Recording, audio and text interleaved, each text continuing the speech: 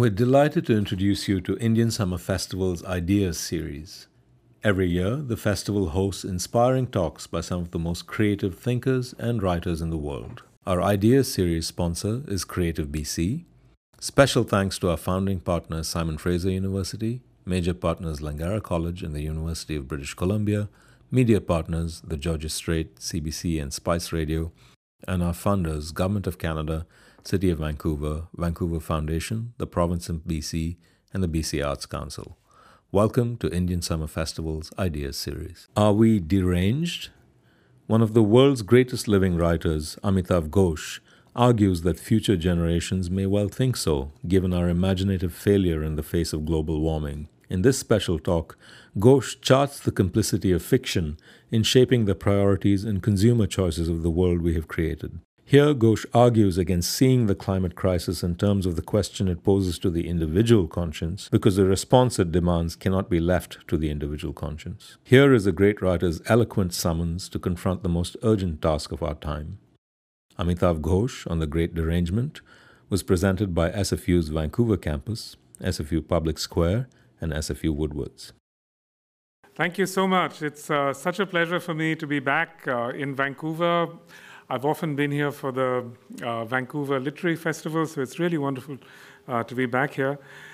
And I'd like to thank Andrew Petter for that wonderful welcome and also for making it possible for me to be here, Maureen and Laurie Anderson, Am Johar for the conversation that we've already had this morning and that we are going to have again today, Elder Margaret, and most of all, Sirish and Laura, who've invited me here, made it possible for me to be here, and for their hospitality and for organizing this wonderful festival.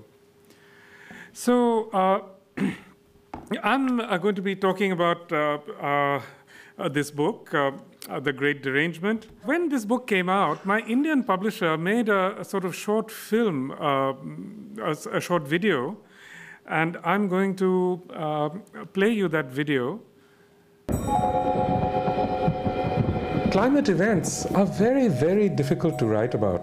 Extreme events, improbable events are very difficult to write about. And I know this myself as a writer. I had an extraordinary encounter with a very, very strange weather event. I didn't even recognize what it was because, we in India have very little awareness of phenomena like tornadoes. For years afterwards, I tried to write about this event in a sort of meaningful way. I tried to sort of even think of incorporating it in my books and novels, and I always found myself struggling with it. I'm a marine ecologist. I've been working in the system quite some years now. And what I can tell you is the oceans are being hit in various ways that you cannot even imagine. Just look at the cost of our seafood production. What does it mean to produce those fish on your table? Now the major gear that's used to catch and produce a lot of our seafood is trawl fishers. Now this is a technique that is really unselective, it's destructive. You target a few species, but you pretty much catch an entire ecosystem in your net. Now this not just obviously has an impact on the ecosystem, but it also has a huge impact on livelihoods of small-scale fishing communities that depend on a lot of these fish species, and also a long-term sort of survival of that fishery itself. You have all these multiple stressors acting on a marine system, that have an impact, as I said, not just on ecosystems, but also on livelihoods. And you sort of have the overarching umbrella of climate change. Now that is like the recipe for a perfect storm. Just this year, this incredible heat wave that we've had across northern India and across central India, it's astonishing, unprecedented. It's been a problem modeling the monsoon. So even now, climate models don't all agree on whether the monsoon rainfall will increase or decrease. But what all models agree about is that the frequency of extremes is going to change, which means the frequency of droughts and excess rainfall years, that is going to be changed. For example, in 2015, you know that we are sitting in Maharashtra. In Marathwada region of Maharashtra, more than 1,000 farmers committed suicide.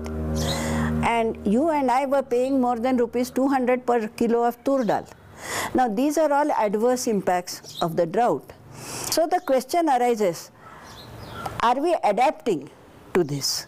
And after all, unlike unexpected effects of climate change, droughts are nothing new. We've experienced droughts for centuries. So we should have been able to adapt. Are we adapting to it? Unfortunately, it appears that we are not adapting to it, and still there are very large impacts on agriculture, economy, and so on. If you consider that, Parliament just a couple of weeks ago finally held a session to talk about the drought, and only 80 MPs turned up to discuss what is the single most important thing that is happening in this country right now. I mean, it really does, in a way, defy belief. The inconvenient truth in climate change is not that climate change is happening, but that climate change is about sharing the economic growth between nations and within nations. I mean, if you look at the most recent sorts of weather-related events around India, so for example, these terrible deluges that have happened in Mumbai in these last 8 to 10 years, this terrible deluge that we saw in Chennai, last year. I mean, those things are on our doorstep. What does it mean for our cities? It means that we need to design our systems so well that you have much better systems of sanitation. You have no water retention that happens in your cities. You're able to design your green areas in ways in which your green spaces can absorb the extreme heat that happens. You need to design your cities so that you can hold the water when it falls. Over the last 150 years or so, the direction that literature and literary fiction has taken has carried it away from all sorts of natural engagements. It's carried it more and more towards abstractions of various kinds. It's become, literature has become more and more sort of focused on urban areas, on the urban experience, on urbanity as such. That to me raises many, many interesting questions. How is it that literature, which in many ways has always historically dealt with the most important issues in the human condition, why is it that literature has turned away from this? In that sense, you could say that the whole trajectory of fiction is also imbricated in the same kind of derangement that carries people closer and closer to the sea, where they're so exposed to all these natural impacts. Today, we are voiceless, we are powerless. We are not asking our leaders to step up their game because it concerns us, our present, and our children's future. It concerns the survival of humankind. What I'm going to do now is I'm going to read a couple of pages. Sorry. I'm going to read a couple of pages from the beginning of my book. Who can forget those moments when something that seems inanimate turns out to be vitally, even dangerously alive? As, for example, when an arabesque in the pattern of a carpet is revealed to be a dog's tail, which, if stepped upon, could lead to a nipped ankle. Or when we reach for an innocent-looking vine and find it to be a worm or a snake. When a harmlessly drifting log turns out to be a crocodile. It was a shock of this kind, I imagine, that the makers of The Empire Strikes Back had in mind when they conceived of the scene in which Han Solo lands the Millennium Falcon on what he takes to be an asteroid, but only to discover that he has entered the gullet of a sleeping space monster. To recall that memorable scene now, more than 35 years after the making of the film, is to recognize its impossibility. For if ever there were a Han Solo in the near or distant future, his assumptions about interplanetary objects are certain to be very different from those that prevailed in California at the time when the film was made. The humans of the future will surely understand, knowing what they presumably will know about the history of their forebears on Earth, that only in one very brief era, lasting less than 3 centuries, did a significant number of their kind believe that planets and asteroids are inert. My ancestors were ecological refugees long before the term was invented. They were from what is now Bangladesh, and their village was on the shore of the Podda River one of the mightiest waterways in the land. The story, as my father told it, was this. One day, in the mid-1850s, the great river suddenly changed course, drowning our village. Only a few of the inhabitants had managed to escape to higher ground. It was this catastrophe that had unmoored our forebears. In its wake, they began to move westward and did not stop until the year 1856, when they settled once again on the banks of a river, the Ganges in Bihar. I first heard this story on a nostalgic family trip as we were journeying down the Podda River in a steamboat.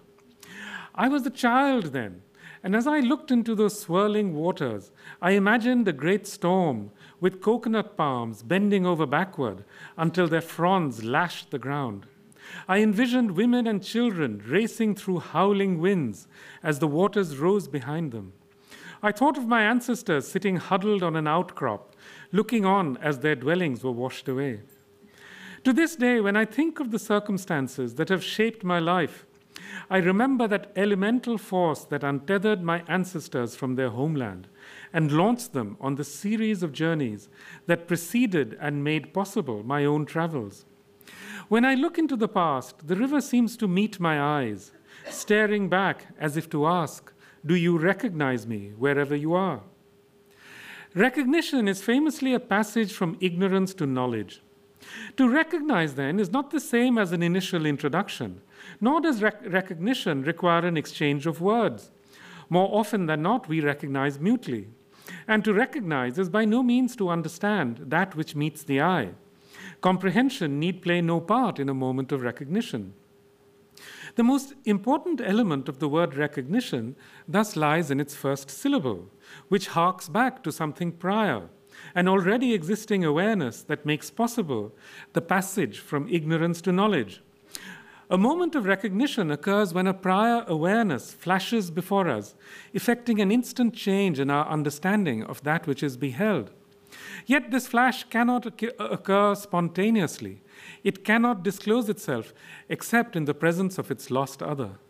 The knowledge that results from recognition, then, is not of the same kind as the discovery of something new. It arises, rather, from a renewed reckoning with the potentiality that lies within oneself. This, I imagine, was what my forebears experienced on that day when the river rose up to claim their village. They awoke to the recognition of a presence that had molded their lives to the point where they had come to take it as much for granted as the air they breathed.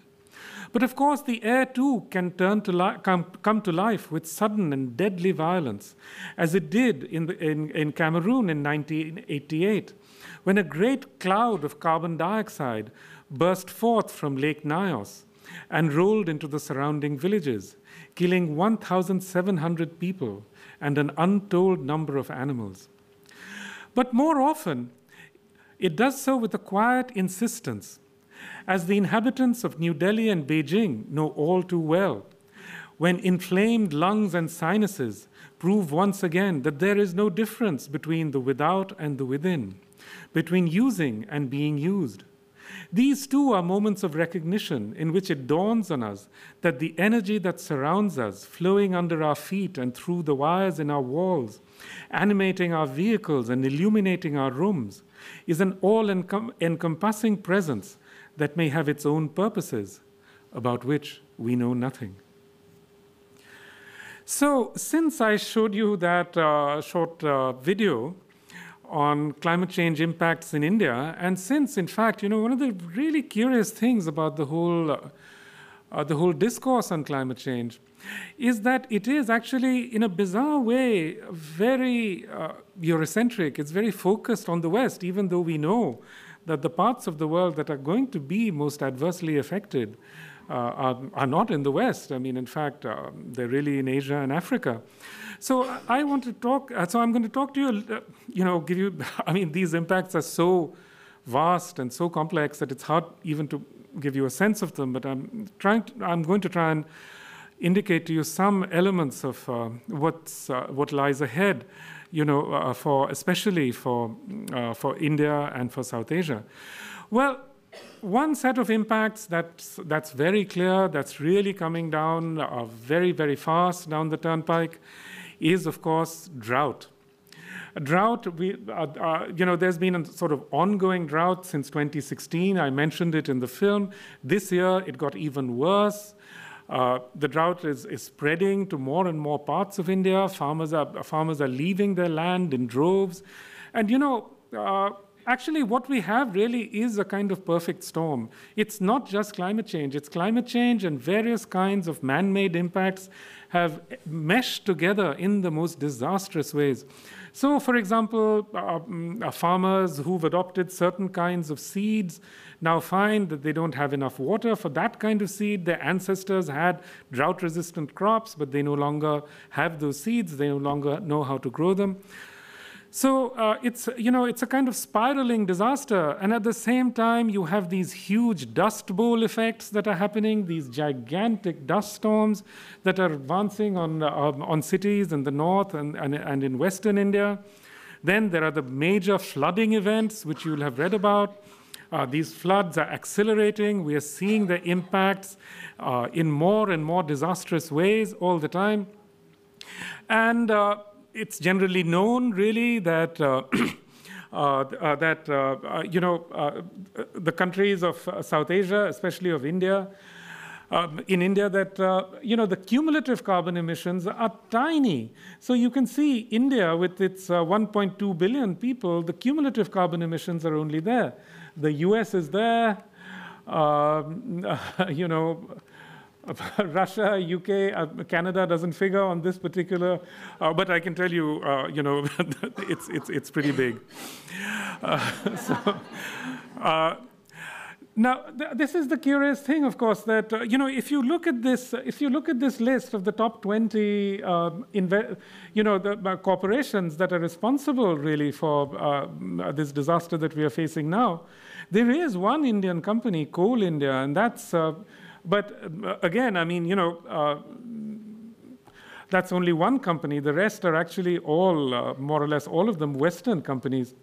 So this is the curious thing, again, that this change, the sort of emissions that are coming out of Asia, out of the Asia-Pacific region, how quickly it's happened and how fast they've risen.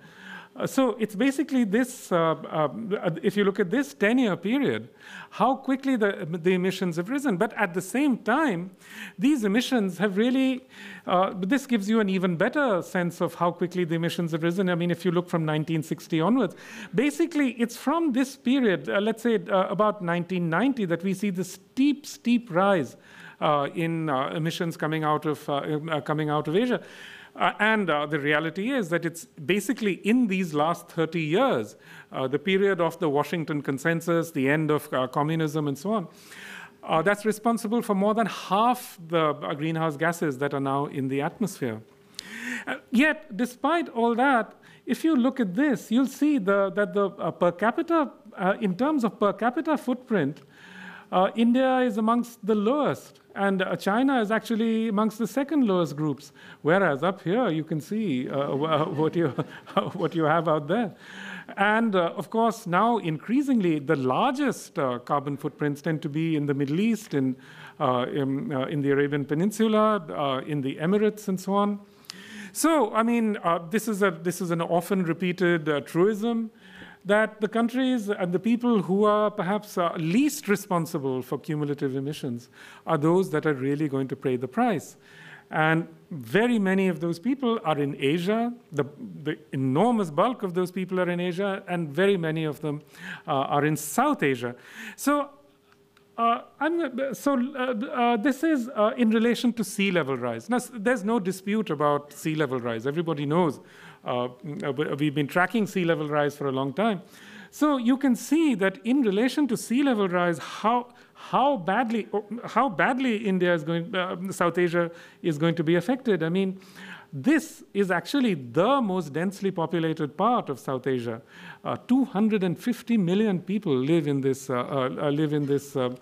area. Bengal, which is actually a delta. It's a delta of the Ganges Brahmaputra. And that is actually where I'm from, which is, I suppose, one reason why, I've become sort of obsessed with climate change. But again, if you think of Kerala is over here, very densely populated. Tamil Nadu, basically these coastal plains are the most densely populated parts of India. And, very large parts of them are actually going to become uninhabitable. Now, usually when we talk about sea level rise and the impacts, we do so in relation to, say, the Pacific island nations.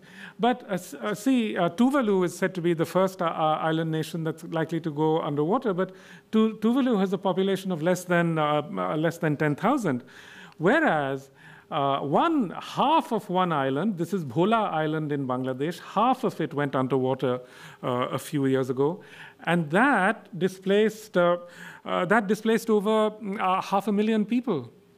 So that it's the sheer numbers in relation to South Asia that make this scenario so utterly terrifying. So this is the Bhola cyclone of 1970. It's regarded as the worst natural disaster of the 20th century. People think that the figures are not so good, but people think that it killed directly maybe 500,000 people. Some think that it actually killed 1 million people. It happened in 1970. It also precipitated the Bangladesh War.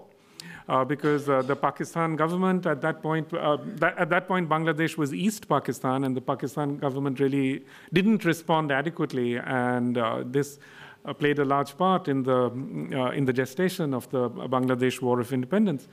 So you can see the aftermath of the Bhola cyclone, how devastating it was. So again, now the Bay of Bengal is a very cyclone-prone area. And cyclonic activity, as you know, it's not quite clear exactly what impact climate change is going to have on cyclonic activity, but it's thought that we may have fewer cyclones, but the cyclones that we do have, cyclone is basically the word that we use in the Indian Ocean for what in the Atlantic is called hurricanes. So as you can see, what we have here, in these areas, every time a major cyclone hits this deltaic region, one of the things it does is that it carries a lot of salt water very deep inland.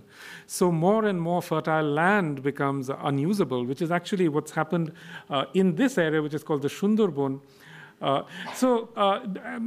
You can see here, these are very heavily populated areas. This is the actual sea level, but with a 1 meter sea level rise, this entire region is going to go under 1.5 meters. That much land is going to go under. In fact, these impacts are already unfolding. Many of you will have read about those house collapses, building collapses that happen in Dhaka. One story that's often not told about those houses is that the people who are working in them come from 2 or 3 districts where there's enormous saltwater intrusion, Borishal district and so on. So they have to flock to the cities to make a living. It should be said here that it's not just a sea level rise. Again, it's one of those terrible sorts of enmeshings of different kinds of impacts, because deltas across the world are actually sinking at 4 times the rate of sea level rise. This is because of subsidence. Subsidence has many natural causes, mainly groundwater over extraction of oil. But again, it's the great deltaic regions of Asia and also Africa. The Nile Delta is very, very badly affected. So you can see sea level rise in relation to land subsidence around some major cities. Most of these cities are in Asia. Jakarta, as you may have heard, is actually going to be relocated because Jakarta is no longer even defensible. It's so exposed to floods. And here again, if you look at the relative vulnerability of coastal deltas, you can see the numbers of people who are going to be displaced. The Ganges Brahmaputra, already there you can see how many will be displaced there. The Godavari Delta again. But, I feel a very special connection with Egypt because as a student, I lived there. And the Nile Delta is actually really, really bad news because, even when I lived in a small village in Egypt, the land was so heavily, infused with chemicals, fertilizers, and insecticides that if you left it fallow for 2 or 3 days, a white crust would emerge on top. And this is because, of course, it's not swept clean by, the Nile floods. But now saltwater subsidence is happening in a massive way in the Nile Delta, and these impacts are actually unfolding. I mean, I spent some time interviewing migrants in Italy, those who are arriving across the Mediterranean. Very large numbers of them actually from Egypt. So again, you see the same thing, the Indus Delta. The Indus virtually doesn't reach the sea anymore. This is what it peters out into, this kind of, what can you even call it? It's just a sort of a muddy drain. That over there used to be a mill that exported red rice from Pakistan to the Far East and Persian Gulf countries, and now, as you can see, it's already underwater. So here again, as you see, the impacts of just 1 meter of sea level rise, and actually at this point, hardly anyone disputes that there's going to be a 1 meter sea level rise. So all this is already baked in, This entire island chain, which is actually in this area, it's very low-lying, but it's very rich in corals and sea life and so on. It's actually just going to go underwater. It's already more or less baked in. So which countries are most in danger from rising sea levels? As you can see, China, because China, again, has enormous coastal populations concentrated, especially around, say, this entire region from Shanghai southwards. But India, Bangladesh, and actually one of the real surprises is Vietnam. Vietnam is incredibly vulnerable to sea level rise. Already now, a lot of their fertile land in the Mekong Delta is going underwater. Okay, so that's sea level rise. The other thing that really one has to worry about a lot, again, I said, the drought, land degradation. Land degradation is happening across the world. It's not just, look at the rate at which deserts are expanding in China. China already feeds an enormous number of people with very little arable land, proportionately. So both for India and China, this is an unfolding disaster. Here you can see the probability of the occurrence of drought and drought-prone areas. So India has always been very severely water-stressed. So these parts, and actually these are some of the most industrialized and prosperous parts of India. This is Gujarat. Our Prime Minister is from Gujarat, and half the elite of India is from Gujarat. It's almost in perpetual drought. And Rajasthan, of course, is a desert area. But this entire belt is extremely water-stressed, as you can see. And in these last few years, this is a picture taken this year of these farmers in the Punjab. Really, this is what they're faced with. There's nothing left to plant. And, again, it's partly a man-made disaster because India subsidizes electricity to farmers. So ever since the introduction of pumps, of electric pumps, many farmers just sat there pumping up fossil water, and now that fossil water is almost run out. So here again, as you can, this is about the areas that are resilient. Basically, there's a thin strip over there, a couple of strips over there, and I think this is just wishful thinking. This area is not at all resilient, as we are increasingly beginning to see. So these are the sorts of fearsome landscapes that you see now this year, especially in India.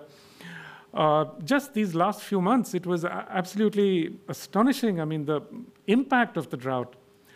So again, as you see, water stress by countries, I mean, of course, the worst stressed countries are in North Africa and the Middle East. But again, India, China, very severely water stressed. 54% of India, as you can see, faces extremely high water stress. The groundwater wells are running out, which means, in fact, that the aquifers are very severely depleted. The Upper Ganga aquifer, which actually goes between India and Pakistan, is almost out of water. 300 million, 400 million people depend on it, and it's almost out of water. So, see, I mean, the numbers are, again, absolutely staggering. And even the water that is there is so badly contaminated. And, India's 120 out of 122 countries on the water quality index. So now what you have is really a lot of the burden falls on women, especially little girls and so on. They have to walk for miles to go and fetch water from some faraway place. This is now the situation in Chennai, India's 4th largest city, and actually one of its most prosperous cities. This year, it ran out of water virtually.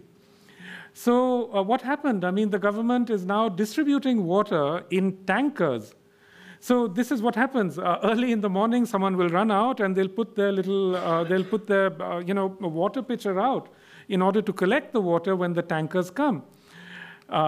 This is the scene. This is a tanker. This is one of the mobile tankers pumping out water. These are the tankers now. This is in Maharashtra. Maharashtra, again, is facing, this is one of the most advanced, industrialized parts of India. They're facing this incredible water crisis. This is just 160 kilometers from Mumbai. So this is what is happening now. The government of Maharashtra has to send these tankers. These are tankers in movement. The tankers are going from village to village distributing water. This is how people receive the water. And where does this water come from? Again, this is fossil water. It's being pumped up from aquifers. This water isn't just lying there for people to use. So again, you can see the sort of spiral that's occurring there. So these are people collecting water. So, and again, to return to the question of water, one of the really scary aspects of climate change is that the glaciers, this area in the middle of in the middle of Asia is known as the third pole, because the rivers that rise here, there's so many important rivers: the Ganga, the Brahmaputra, the Yamuna, the Yangtze. All the Mekong, the Irrawaddy, the Salween, all of them rise in this area, and they're fed by glaciers, and the glaciers are basically, they're becoming very erratic. So here you can see this is a glacier in Bhutan in 1921. It was in this situation. Today, that is all that's left of it. This is the Gangotri Glacier, which feeds the Ganga. And you can see how much it's retreated. From being there, it's come all the way back here. So again, you see pictures of Himalayan glaciers, 1928. That's what you have in 1928. Now you have this little puddle of ice. So what's happening is that you see rivers. This is a major river, the Yamuna River. In some seasons it runs dry.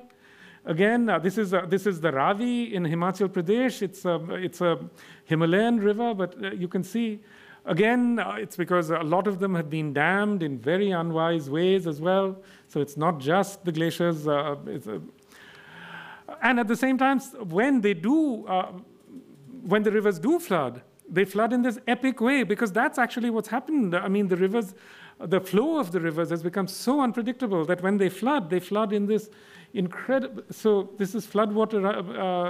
You remember the terrible floods of the Indus in Pakistan.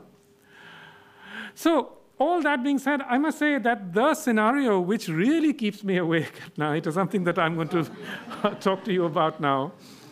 And it's about Bombay. So these are early pictures of Bombay. Bombay, of course, Bombay and New York were founded at almost exactly the same time in the 1660s. And the Dutch, played an important part in, they founded New York. Bombay was founded by the Portuguese, and then it passed in the dowry of Catherine of Braganza to the English. Now, the interesting thing about Bombay is that it's India's now most important port. 40% of India's exports and imports come through Bombay. But Bombay is right on the sea. Now, if you look at older cities, older port cities around the world, this is Lisbon, you can see they're never built on the sea. People had a certain respect for the sea. You look at Kiel, you look at Lubeck. You look at this is Mya U in Myanmar. It's a very ancient port city over there. It was built way inland, but Hangzhou is built inland. But when we come to Bombay, the British, by this time, Bombay is a colonial city, just like New York, Manhattan. And the British looked at these and they thought, oh my goodness, these are islands. They're easy to defend. They're easy to supply. So let's build our cities here. So that's where they decided. So from the 17th century onwards, you have this huge spate of building right on the sea. So this was Bombay. This was an estuarine landscape when there were 6 or 7 islands. At high tide, this is what the islands look like. So over the years, this is what Bombay has become. It's basically all reclaimed land. So these islands are now a peninsula of reclaimed land jutting out into the sea. We say reclaimed, but the sea is going to, it's the sea that's going to reclaim, with sea level rise. Now, this is what Bombay looked like in the late 18th century. It was a sylvan, pastoral kind of place. These are pictures of Bombay in the 19th century. Now you have this. You have this enormous conurbation with, in the greater Bombay area, 25 million people. Now, you look at the way that the population has grown in Mumbai over 350 years, 10,000. At the time of the founding of the city, and now this is just central Mumbai. The greater Mumbai is actually much bigger. Mumbai also has many of India's most important institutions, the stock exchange. Now, one of the strange impacts of climate change is that there's been an intensification of cyclonic activity in the Arabian Sea. So this is Cyclone Murjan in 2012. One of the reasons why this is happening is because the waters around India are among some of the warmest in the world. So this is one of the predicted effects of climate change. Arabian Sea is going to get stormier. These are some of the cyclones that have been occurring of late. Now, if one of these cyclones, and it almost happened this year, recurves and strikes Mumbai. Now, that is what really, that is the thing that really terrifies me, because really Mumbai has absolutely no defenses against a major cyclone. And one good thing that came from my writing this book is because I describe Mumbai's cyclone risks, and the book was read by climate scientists in Colombia. And they've actually started studying these risks systematically, started advising the government how to create mitigation measures and so on. So maybe, the book was worth writing after all. So you see the ways in which these cyclone-prone areas are becoming actually more and more vulnerable to cyclones. So this is a topographical map of Mumbai. These are all very low-lying areas. Now, the thing about a cyclone is that a cyclone does its damage through the storm surge. And the storm surge is the wave that precedes the cyclone. And the greater the fetch of the cyclone, that is, the longer the distance it travels, the worse, the taller the wave is going to be, the storm surge is going to be. And because of the Arabian Sea being what it is, These are the poshest parts of Mumbai. They're also the most heavily settled parts of Mumbai. And a cyclone that recurved would go just bang straight into those areas. Already, because of sea level rise, this is a great one of Mumbai's landmarks, the Gateway of India. And you can see, you know, when it was built, the sea never came over there. This was the plaza where people gathered. Sorry? Yeah, but now there you see. So Hurricane Sandy, when Hurricane Sandy hit New York is actually protected. You know, New York has it's inside a bay. It's way in over there. And even then, you saw how much damage Hurricane Sandy did. Mumbai has no such has no such defenses at all. In fact, all these areas, especially the sort of reclaimed areas, are extremely low-lying.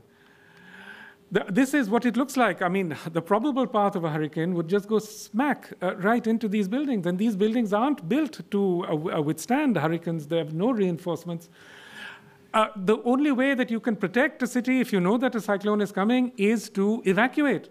This is a station in Mumbai on an ordinary day. This is what happens when Mumbai's had several of these rain bomb events, and these are the terrifying things. Mumbai actually has only two major arterial roads, 2 or 3 arterial roads leading out of the city into the hinterland. And this is on an ordinary day, the traffic. So imagine if you were trying to evacuate 10 million people from downtown Mumbai. I mean, what a task it would be. And Mumbai is just about the only city in the world that actually has a nuclear reactor in its the city limits. Not only that, there's another nuclear reactor that is 100 miles away. So, you know, that's very much, it could be very much within the footprint of a storm surge. And this, my old friend, Professor Ramana, who teaches at UBC, told me yesterday that this Tarapur installation is actually a very old one, and it's the same model as the Fukushima reactor. So, you know, you can just see the concentration of risk is such in Mumbai. This happened on 26 July 2005, in 24 hours, 994 millimeters. So, you know, this is a rain bomb event. It's not even a cyclone. So I just want to show you a few clips of what flooding events in Mumbai actually are like today. It'll give you some sense visually of what happens. So here, this is the Gateway of India. This is a rainy. This is what they call a sunny day flood, like you now have in Miami. These were these roads never used to be flooded, and now back there is the Taj Mahal Hotel. And if you look out of the Taj Mahal Hotel, this is what you see. You see these constant floods. You see the roads barred off. People not being allowed inside because people can actually be swept away, and so this is one of the recent floods. It's I think it's the 2005 flood. This is what it's like inside the city. You know, I mean, you have these raging torrents going through the city, sweeping away. I mean, it's, cars, etc. One of the most horrific things. I mean, one of the most horrific things that happened in these floods is that, the people's cars would short out, and then they wouldn't be able to open the windows and get out. And they would actually drown inside their car with the water rising. So now our friends in Mumbai all carry hammers inside their cars so that they can knock the windows out. This is the airport. This is the busiest airport in South Asia. And actually just last week there was another major inundation in Mumbai. So we are not talking about things in the distant future. We are talking about impacts that are unfolding before our very eyes from day to day. I mean, this again was the 2005. This is the railway station. And it's basically the railways. The railway lines really keep Mumbai functional. I mean, without the railways, people become completely marooned, and that's actually what happened on the 26th. The 2005 flooding. Many people just became marooned inside the city. They couldn't go home. They couldn't see their loved ones. The cellular networks went out. They couldn't reach their children. It was a completely traumatic event for so many people. So, this happened very recently. This is July 1st. It's incredible to think that, in effect, what Mumbai represents is a concentration of risk that is actually, beyond belief. Anyway, I'll stop there, and now we are going to have a conversation. I think we can switch this off now. Thank you.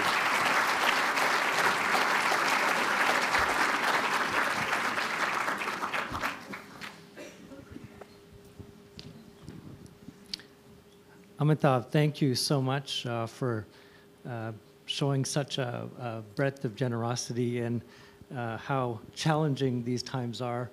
And your book was fascinating to read, and spending some time with you this morning.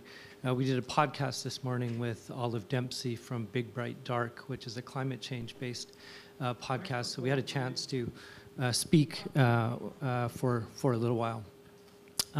In reading the book, Amitav, you write that our lives and our choices are framed in a pattern of history that seems to leave us nowhere to turn but toward our self-annihilation, that there's a disconnection between the performance of resistance and where actual power resides.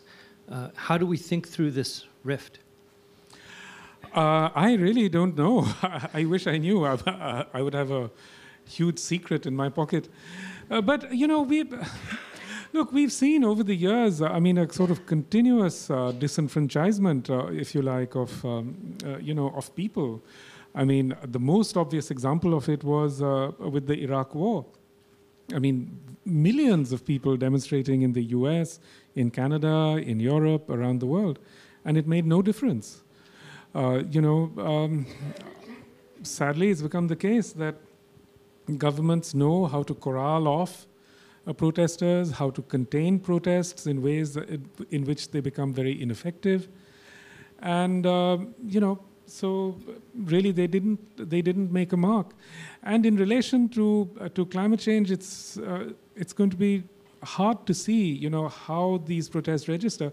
At the same time, I must say that I do think that Greta Thunberg has made a huge difference, that the Extinction Rebellion protests in London have really started something that's very important and major. So maybe that'll lead to something.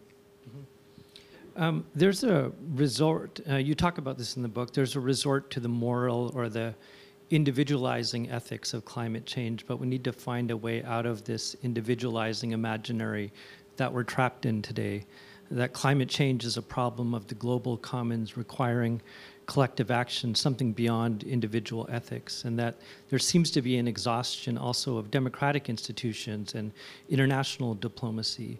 Where can we look to in order to imagine a collective response that functions at this level of power, or where power is functioning?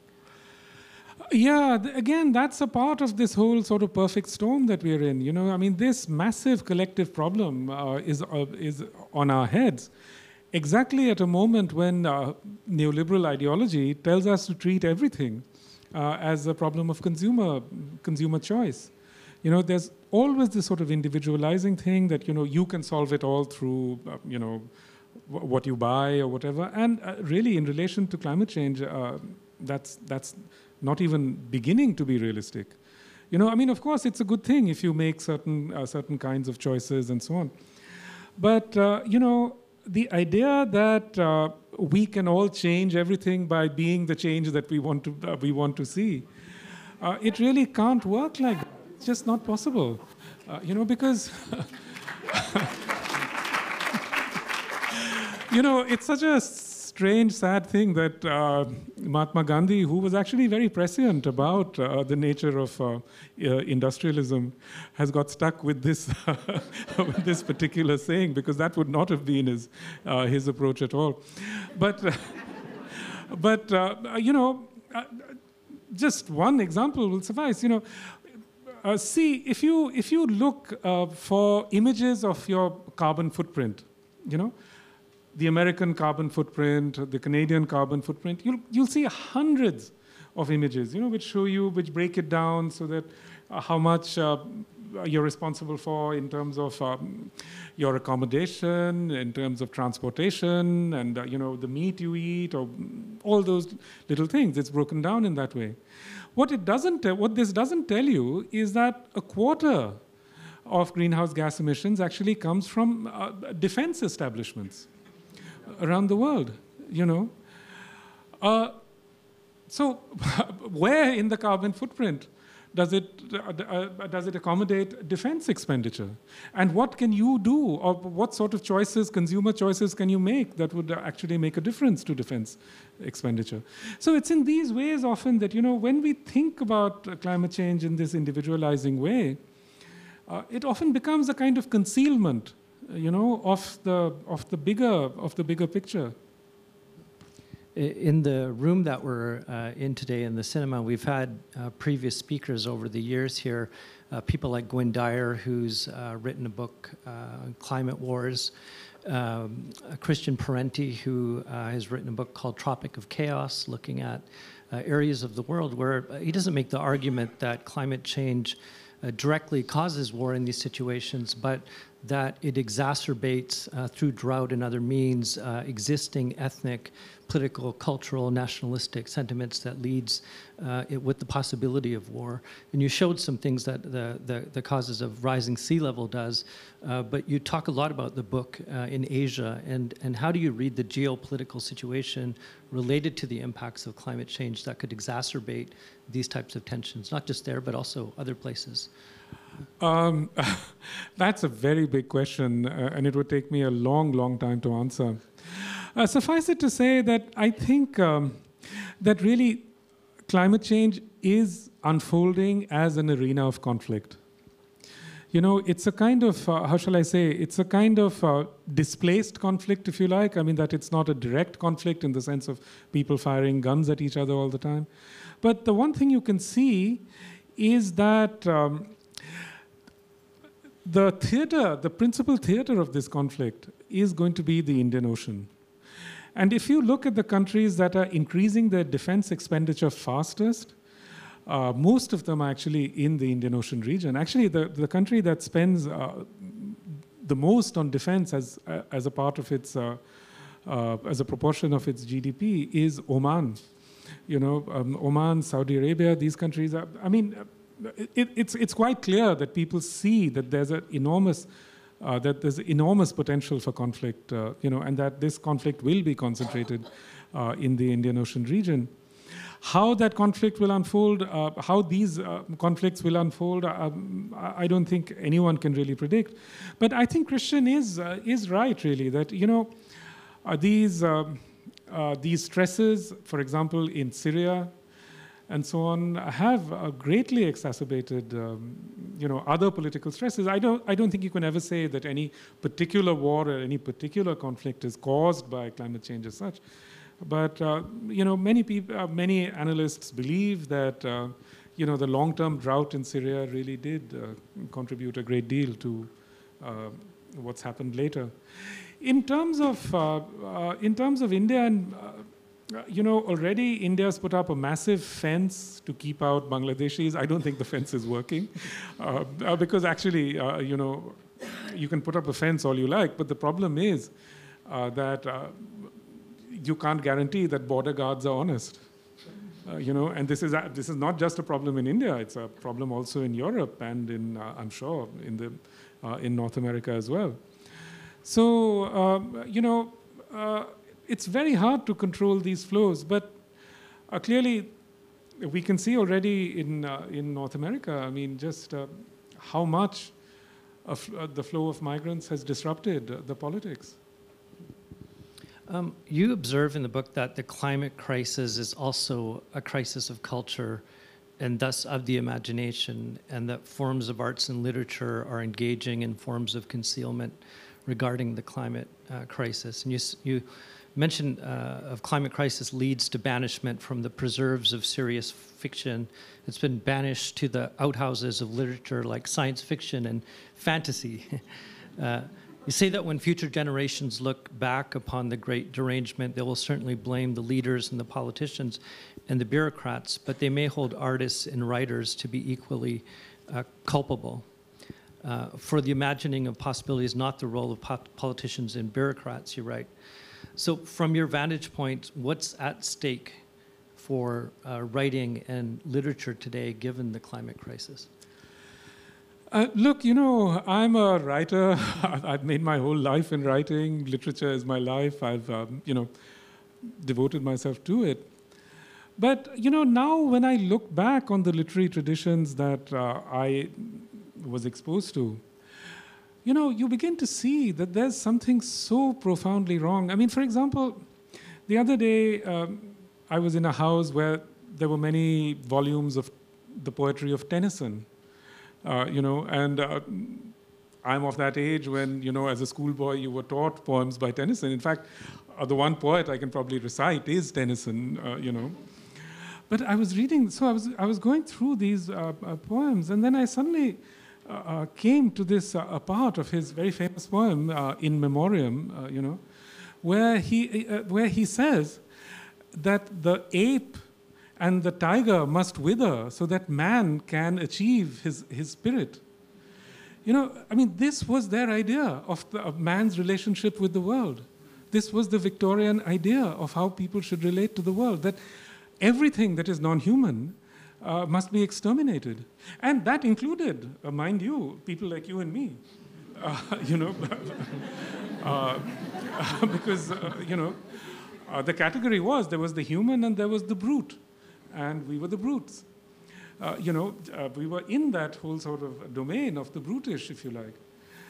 So when you look at that, how can you say that actually that literature was the domain of some sort of healing elixir? It wasn't. It was completely complicit in these. Tennyson, of course. Apart from wanting. The extermination of tigers and apes and so on. He writes The Charge of the Light Brigade. It's all about a sort of celebration of empire. The celebration of empire is about the dominion also over nature. So, yes, I do think that there is, when we look back upon this history, we really do have to question ourselves very deeply about what modern literature was about, what were its essential commitments. In the book, you make a distinction between capitalism and empire in your critique of the climate crisis. And so how do we think this problem of empire through, and how do we distinguish it from capitalism? Well, most analysts, including your very own Naomi Klein, whose work I hugely admire, she would make the argument that empire and capitalism are indistinguishable, that capitalism is really the dominant form and empire is a subsidiary form. But I don't think that's true. I think it's actually the other way around, that empire and power as such is the dominant driver. And I think we see that in relation to climate change also, very much we see it. After all, what is it that really prevents countries from making a massive change to alternatives, renewables, whatever you want to call them?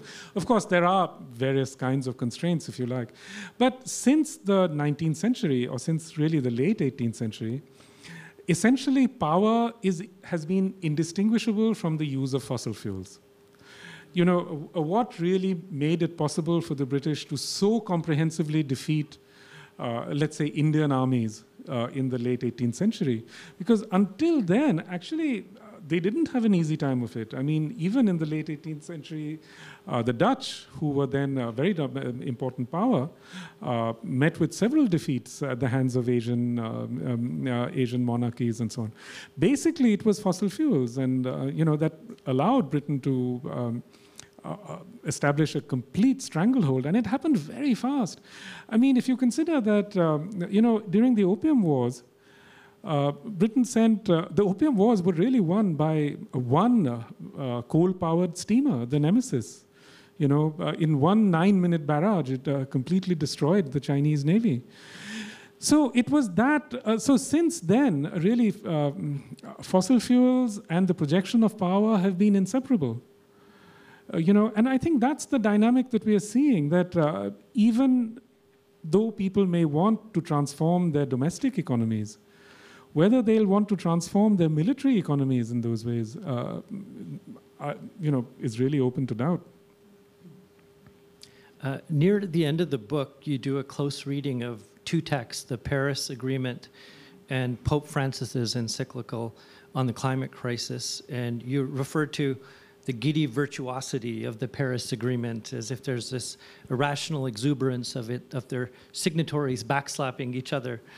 And you do talk about the encyclical as more of a philosophical and a moral text, but how do you reconcile the possibility of religion in supporting and scaling up the fight for climate justice with the legacy of its colonial past, and particularly in its relationship to indigenous communities? Look, I was writing this book in 2016, and that was when these two documents came out, the Paris Agreement and the Pope's encyclical Laudato Si. And, when I read them in tandem, and when I read them, I was very struck by the differences in them. And, I'm not a technocrat, I'm not a technologist, I can't, read these documents in that way. But I am a writer, and I can bring to bear upon these texts my skills as a reader, just examining them for their rhetoric, for the way in which they deploy their rhetoric, it's very, very interesting. I mean, the Paris Climate Agreement is very, very important. Let's not have any doubt about that, because it did bring together, the nations of the world, and for a while at least kept them together, But the language of the Paris Agreement is very curious. It's a very obscure language. It's constantly seeking to enshroud, everything in this kind of obfuscation, if you like. Whereas the Pope's Laudato Si is exactly the opposite. The rhetoric of it is a sort of striving towards openness. It's written in very simple language.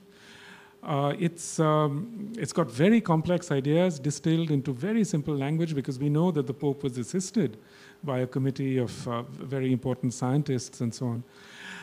And I think, what the Pope had in mind, and this is probably to do with his background as a Jesuit, is that he was really trying to address the poor.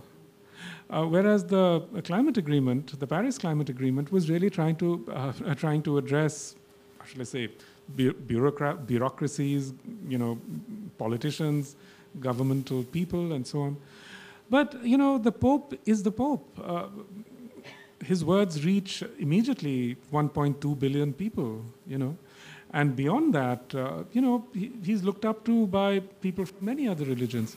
So I do think that, his document was really a landmark. Probably the most important thing that's been written on the subject. Most of all because,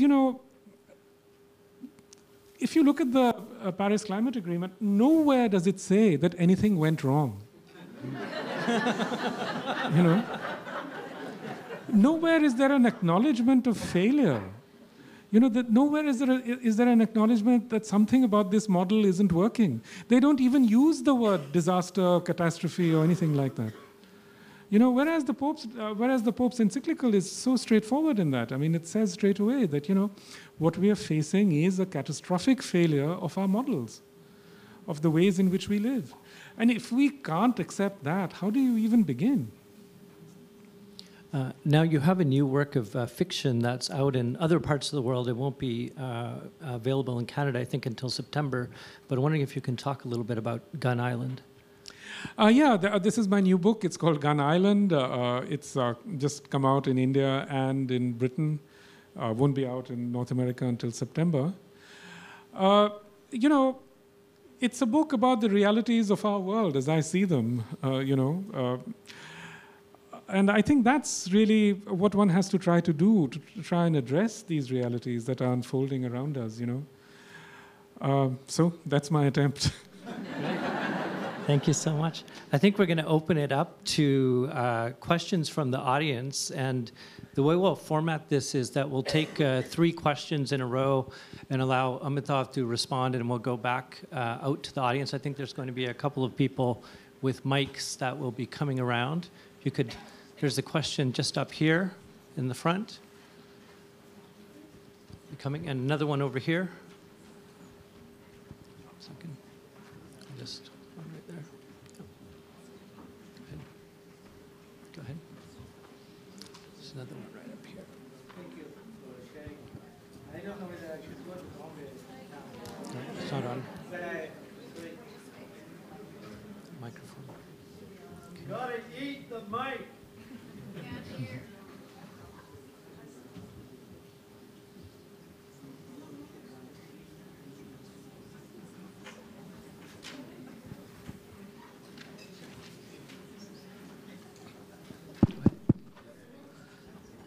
Thank you for sharing your knowledge. I don't know whether I want to go to Bombay now, but anyway, I wonder if Indian Summer Festival should be held in Bombay as well to bring you there.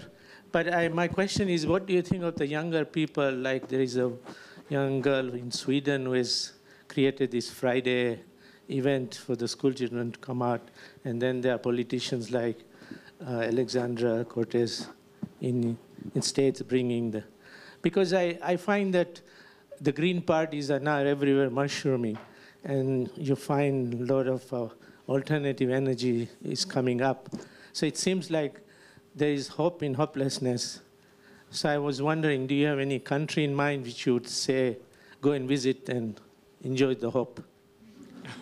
We'll take another question there, and then we'll come back to the answer. So a woman in the front right here. Go ahead. Hi.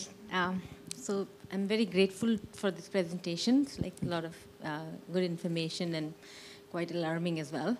My question was regarding the fact that you said the defense expenses, defense and fossil fuel are playing big role in the climate disasters. If you had any thoughts on the factory farming and the meat industry making any impact on big climate changes, just that. Thank you. Okay, sure. Well, I'll take yours first. Yeah, I think industrial agriculture of every sort is a huge problem, and certainly the industrial rearing of meat is a very major problem, and it absolutely should be addressed, and we should be thinking of changing our food systems, which are in any case extremely vulnerable. But, I think one important caveat that we have to make in that is that in India, for example, there's an attempt now to enforce vegetarianism on people. And I think that is a really misconceived idea. Because, Sunita Narayan, who you saw in the she's made a very important argument saying that, most Indian farmers are agro-pastoralists. That is, they rely upon their animals for very essentially for nutrition, but also for income and so on.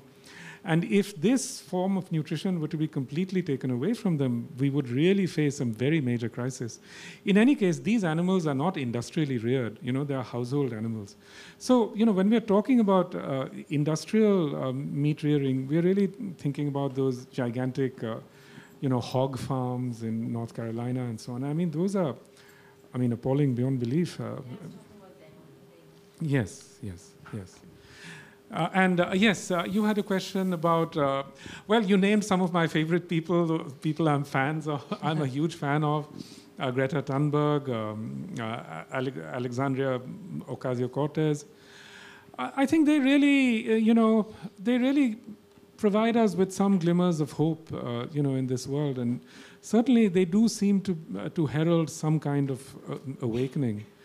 And Extinction Rebellion, what it's already achieved in London, I think it's quite remarkable, certainly they've, last year, would we have imagined that the British Parliament would declare a climate emergency?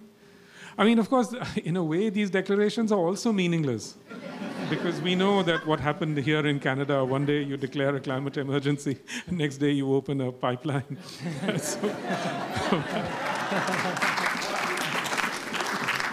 Sad but true. Any more questions? So we'll take this. Which country? It's hard to say because sometimes, countries which have low emissions are often countries that actually export their emissions to other countries in Asia. Like, for example, Switzerland or Germany. But I think the one country that one hears about consistently lowering its footprint is Costa Rica. We have a question in the front here. When I hear your story, it makes me return to my business mind, where you have to let the people that you're trying to serve fail before they will listen. That there's no point in arguing. There's no point in doing anything to convert. There's no point in doing anything individual. And in a sense, when I looked at the numbers, India was yellow, but there's no effort. There's never been an effort to reduce the number so that it is yellow. Because if the population was not so high, it would be red. And we're at a point where we're always looking at figures that show one part hurt by another part. But the fact is, we're all responsible that we are overpopulated and for everything that we do. And in a sense, the floods must come. We must have millions of people starve. The US must have a crisis in New York City. The electricity has to go out in New York. And those things... If you could finish with... All I'm saying is that it's only fear, it's only incredible fear that I believe that will make any difference. Great, thank you. We'll take one more question and then Amitav will respond back. Is there one back here? Go ahead. Hello there. You mentioned that you are aware of the approval of the pipeline, the Kinder Morgan pipeline expansion through BC. And in BC as a province, has also approved a massive gas plant in the northern part of the province. My question to you is, if you could speak to Canadian policymakers and BC policymakers today, what would you say to them? Well, the first issue first. Yes, I think we are all in some ways responsible, but we are not all equally responsible. And that's really the point. I mean, what the Pope says again. I mean, this is one of the ways in which Laudato Si is such a remarkable document. Is that he points out that you can't say the argument about population doesn't hold because one Indian consumes 20 Indians consume less than one American. For Bangladesh, it's even more. 40 Bangladeshis consume less than one American. So how can we say that it's just abstractly about population? It's not. It's about what that person consumes. I mean, what each person consumes in relation to, in relation to population. So there's that. So will these disasters? We were talking earlier today about, I think there are many people out there in the world who are basically waiting for the disasters to wipe out half the world.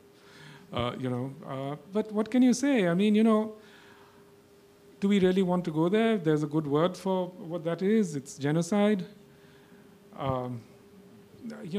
do we really want our imaginations to get engaged in thinking in those lines? Unfortunately, I do think that there are a lot of people who imagine that this will be a natural solution, as it were. I think you can think that, but there's no way that you can think that and also claim to believe in the claims of a welfare state or any kind of democratic state,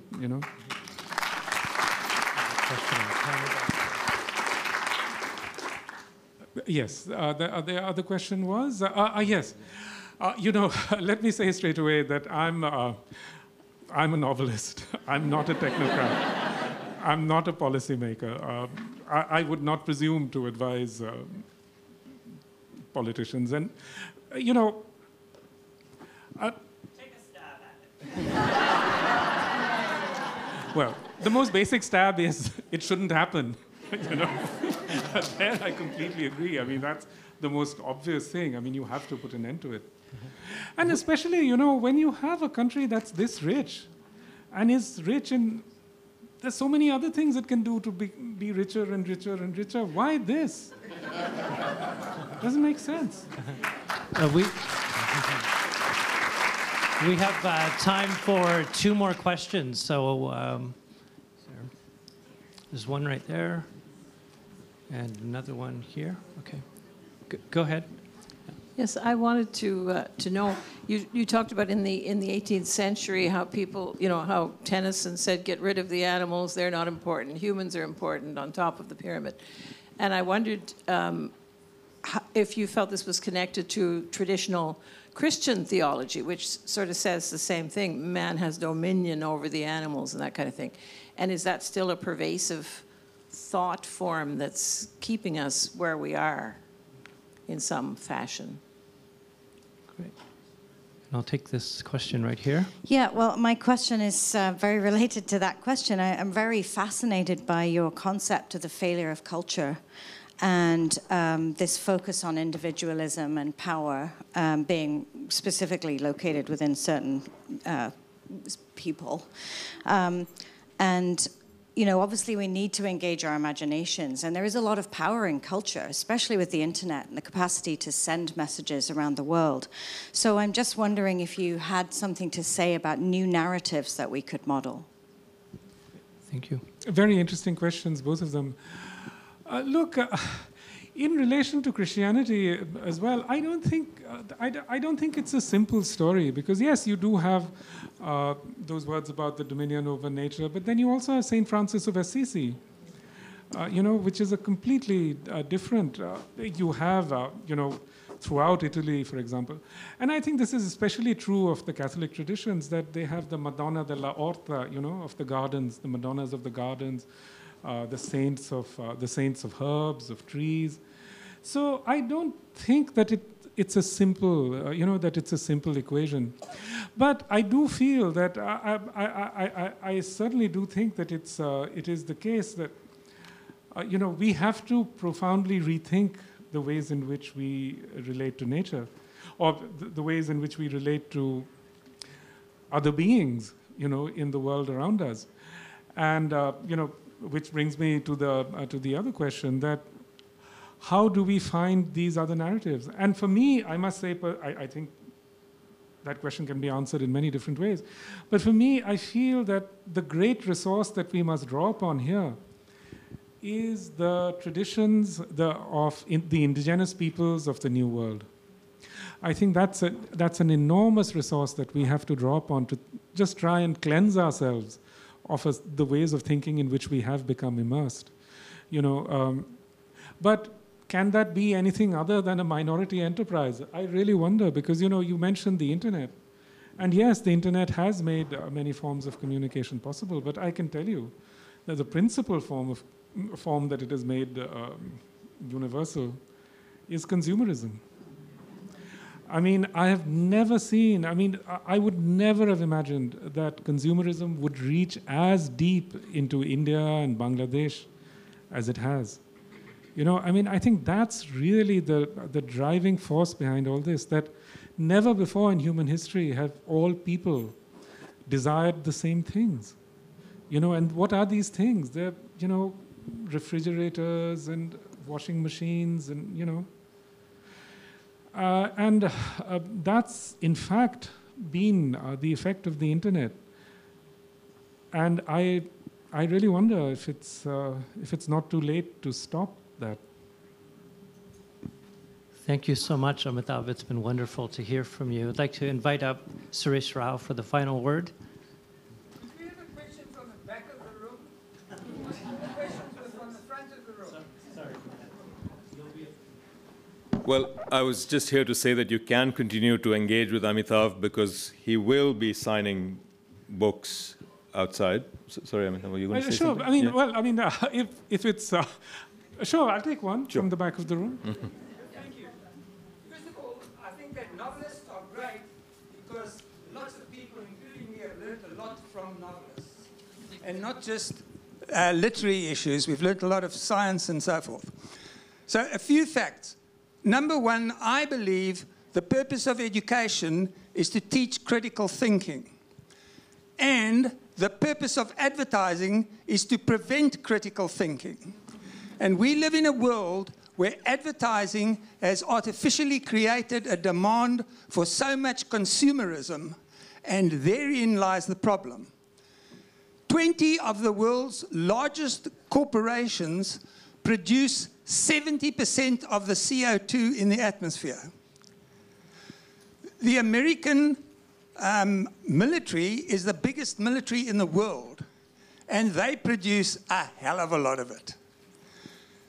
So what we need, my question is, isn't it necessary to compensate for the fact that we don't live in a democracy, that the large corporations with all the money are who control our life on the whole planet, and that we actually need to get rid of this consumerist type of society in order to save the planet? Thank you. Right. Thank you. I think most of us would agree with you on most of those issues. Yeah, I think in a way that's the message that we take away this evening, and I would like to thank all of you again for your attention. Amitav, for being so generous with your time.